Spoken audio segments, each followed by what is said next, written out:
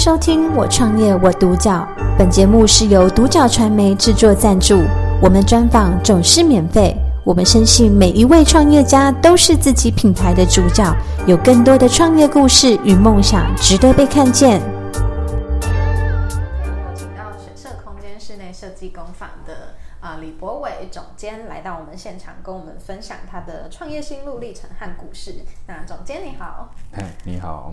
那首先第一个问题想要请教总监，就是当初为什么会想要创立这个水社空间室内设计工坊？那您的起心动念是什么？其实这个是从小时候开始就有这个，就是会去涂鸦，会去做很多事，然后慢慢的长大了以后，你就是自然而然你就会看着自己的父亲也是从木雕开始，那也看着父亲在那边画图做很多事情，那也会去影响到我，那我这边也就是跟着就是父亲这边的脚步，然后慢慢的就是做自己喜欢做的事情，然后才会走出我室内设计这一条路。所以算是家庭的环境有让你对于这件事情有一个向往跟一个兴趣在。是。那后来是什么样的一个契机让你去投入到室内设计这个产业，并且走上创业的这条路？室内设计其实这一块真的很好玩，就是在一开始在比较懵懂的情况之下，因为我只会画图，所以在画图的过程当中，我就会想要从自己的房间里面去做一些变化。那从自己的格局当中去变化的过程当中，你就会想要再去了解更多不一样的东西，然后去创造自己不一样的一个艺术的一些感觉跟价值，然后再来去延伸，就是我父亲给我的一些不一样的观念，然后就毅然决然在室内设计这一块，我就开始就一开始我就开始投入了这样子。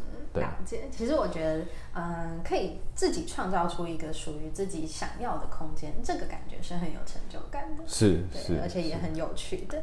那就是总监能不能跟我们分享一下，就是关于水社空间室内设计工坊比较主要的一个特色，以及就是你们主要的服务项目？我们水社的话，它比较特殊的地方是在我们是以慈善的工作上面为希望啊。那当然就是要创造价值的部分，就是我们就是要创造无毒的概念跟无毒之家的一个方向。那我常常强调一件事情，就是说，客户真正的需求只是在于视觉。那有时候我们设计师的重点是要把安全，还要把所谓的无毒的概念要带进去。为什么？因为很多客人听不懂所谓的一些专业，所谓的什么叫 V313，什么叫做那个10000，什么叫10其实客人都不懂。所以我们设计师就有一个很重要的工作，就是要引导业主知道什么叫绿建筑，什么叫绿建材，那在什么样的环境要做什么样的东西。那当然客户他会把需求跟我们说，那当然我们就会想办法去创造出来之外，甚至我们还要把更多业主不懂的东西，那我们要呈现在业主的家里面。对。所以其实你们更着重在除了满足客户的需求之外，又希望说可以让他们去了解到说，其实绿建筑这件事情能够去做到更多的推广，或者是说让更多人去了解说，其实在室内设计或者是在建筑的工法上可以去做到更环保，然后更对人体无害的这样子。是。了解。那其实总监好像在公益上也蛮就是上心的。是。在公益上面的话，我就是大部分都推这2项，就是第一个就是针对清寒家庭的学生。那一个清寒家庭的学生，你一定要有专业的知识，那你才能脱贫。你一定要让父母亲在未来过更好的生活，那你必须要有专业的知识来提升自己，然后让家里面改善家里的环境。所以在清寒家庭学子的一些学费、营养午餐各方面，我们都会大量的去提供给真正需要的人。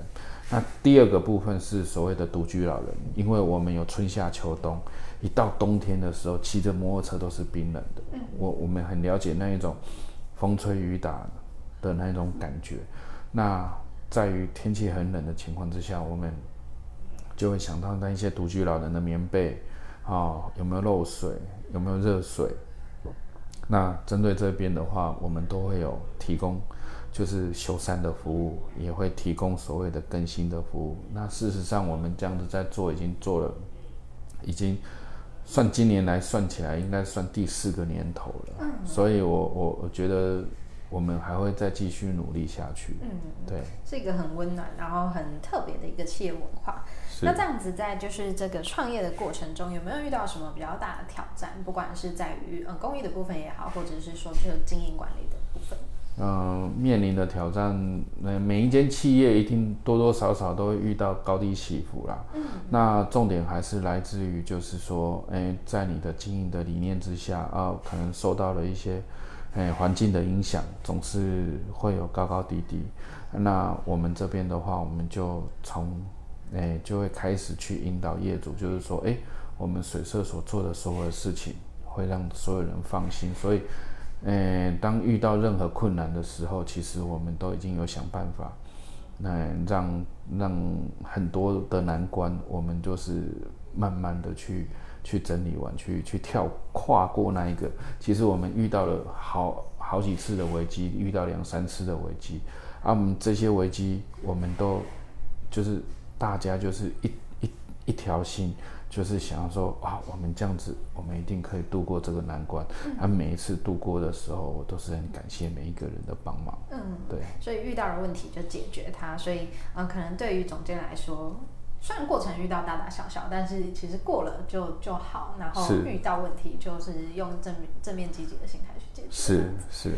了解。那这样子有没有什么样的信念跟想法，是你希望透过水社空间去带给你的顾客，或者是消费者，或者是说甚至说大众的？其实面对消费者或是面对所有业主，我们都只会做一件事情，就是说做任何事情，就是只要达到业主的需求。那我们在业主的需求的过程当中，我们在提供了一些无毒的概念跟无毒的环境。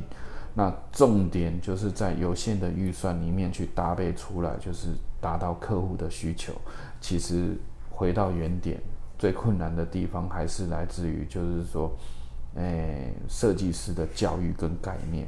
我比较担心的就是在教育的过程当中，设计师忘掉了。就是原本我们为什么要当设计师，不是要做一个要赚多少钱的设计师，而是要想办法去让业主知道你有在为他家的付出，跟你对于那个无毒的概念的一个成就。对，了解。所以其实在于传承跟就是新的设计师进来，可能在于文化的融合上，会需要有一点点的心力，这样。是。了解。那这样子有没有什么样的计划是接下来您3到5年内要去执行，或者是有一个目标的？3到5年，我是希望台中可以更成熟，然后为台中，取之于民，用之于民。那我希望的就是说，我还未来当中对台中这一块，我是希望可以再为一些轻寒家庭、独居老人这边去做更大的贡献。那当然就是大家希望的，我们在台中扩点，我们已经来了。我们在去年的4月正式的成立。那在今年里面，我们也创造了非常多的佳绩。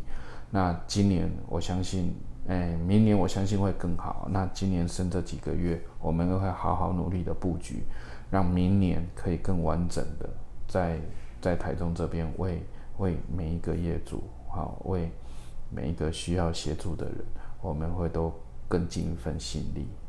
对。哇，真的很棒耶！因为接下来是可能全台湾甚至到就是全世界都可能会有你们的据点这样。是。那这样真的是蛮令人值得期待的。那最后有一个问题想要请总监跟我们分享，就是如果说有朋友想要创业，那他是想要跟您做相同的产业切入的话，那你会给他一个什么样的建议？创业其实是很艰难的。我常常强调的就是说，其实很多设计师为了要创造他的价值，他想要出去闯一闯，我都是祝福他。我都是鼓励他。不过我都会先跟他讲，就是说创业要资金，然后你也要有好几个月的预备金，你也要有几个月的生活开支，所以你几乎你不能生病哦，生病了，在公司生病你可以请假，好，那你还有薪水。那你出来创业，你生病了，你就没有收入，你出去玩你就没有收入。那你有任何的一些状况或问题的时候，你要自己承担。所以其实创业这个路没有那么好走，你必须要想办法，就是说有没有办法，除非你自己已经很有能力说我已经可以，就是为自己的理想，我就是想要为我自己的理想去踏足这一块，那你就必须要很有所谓的就是专业的概念，专业才是你真正需要的一个概念，这个非常的重要。就是专业能够使人信任我们，然后能够在这样的状态下，其实给客户更好的东西。是，对。那其实，在创业这件事情上，需要有一个心态是必须要面对很多事情，是可能要牺牲的比想象中还要多。对，牺牲真的很大。那这样子非常的感谢，就是总监愿意跟我们分享这么多。那关于室内设计，或者是说在工艺这一块，我真的觉得就是总监是一个很温暖的人，然后也相信就是这样子的企业文化可以就是带给社会更多的价值。是。感谢收听《我创业我独角》，本节目是由独角传媒制作赞助，我们专访总是免费。你也有品牌创业故事与梦想吗？订阅追踪并联系我们，让你的创业故事与梦想也可以被看见。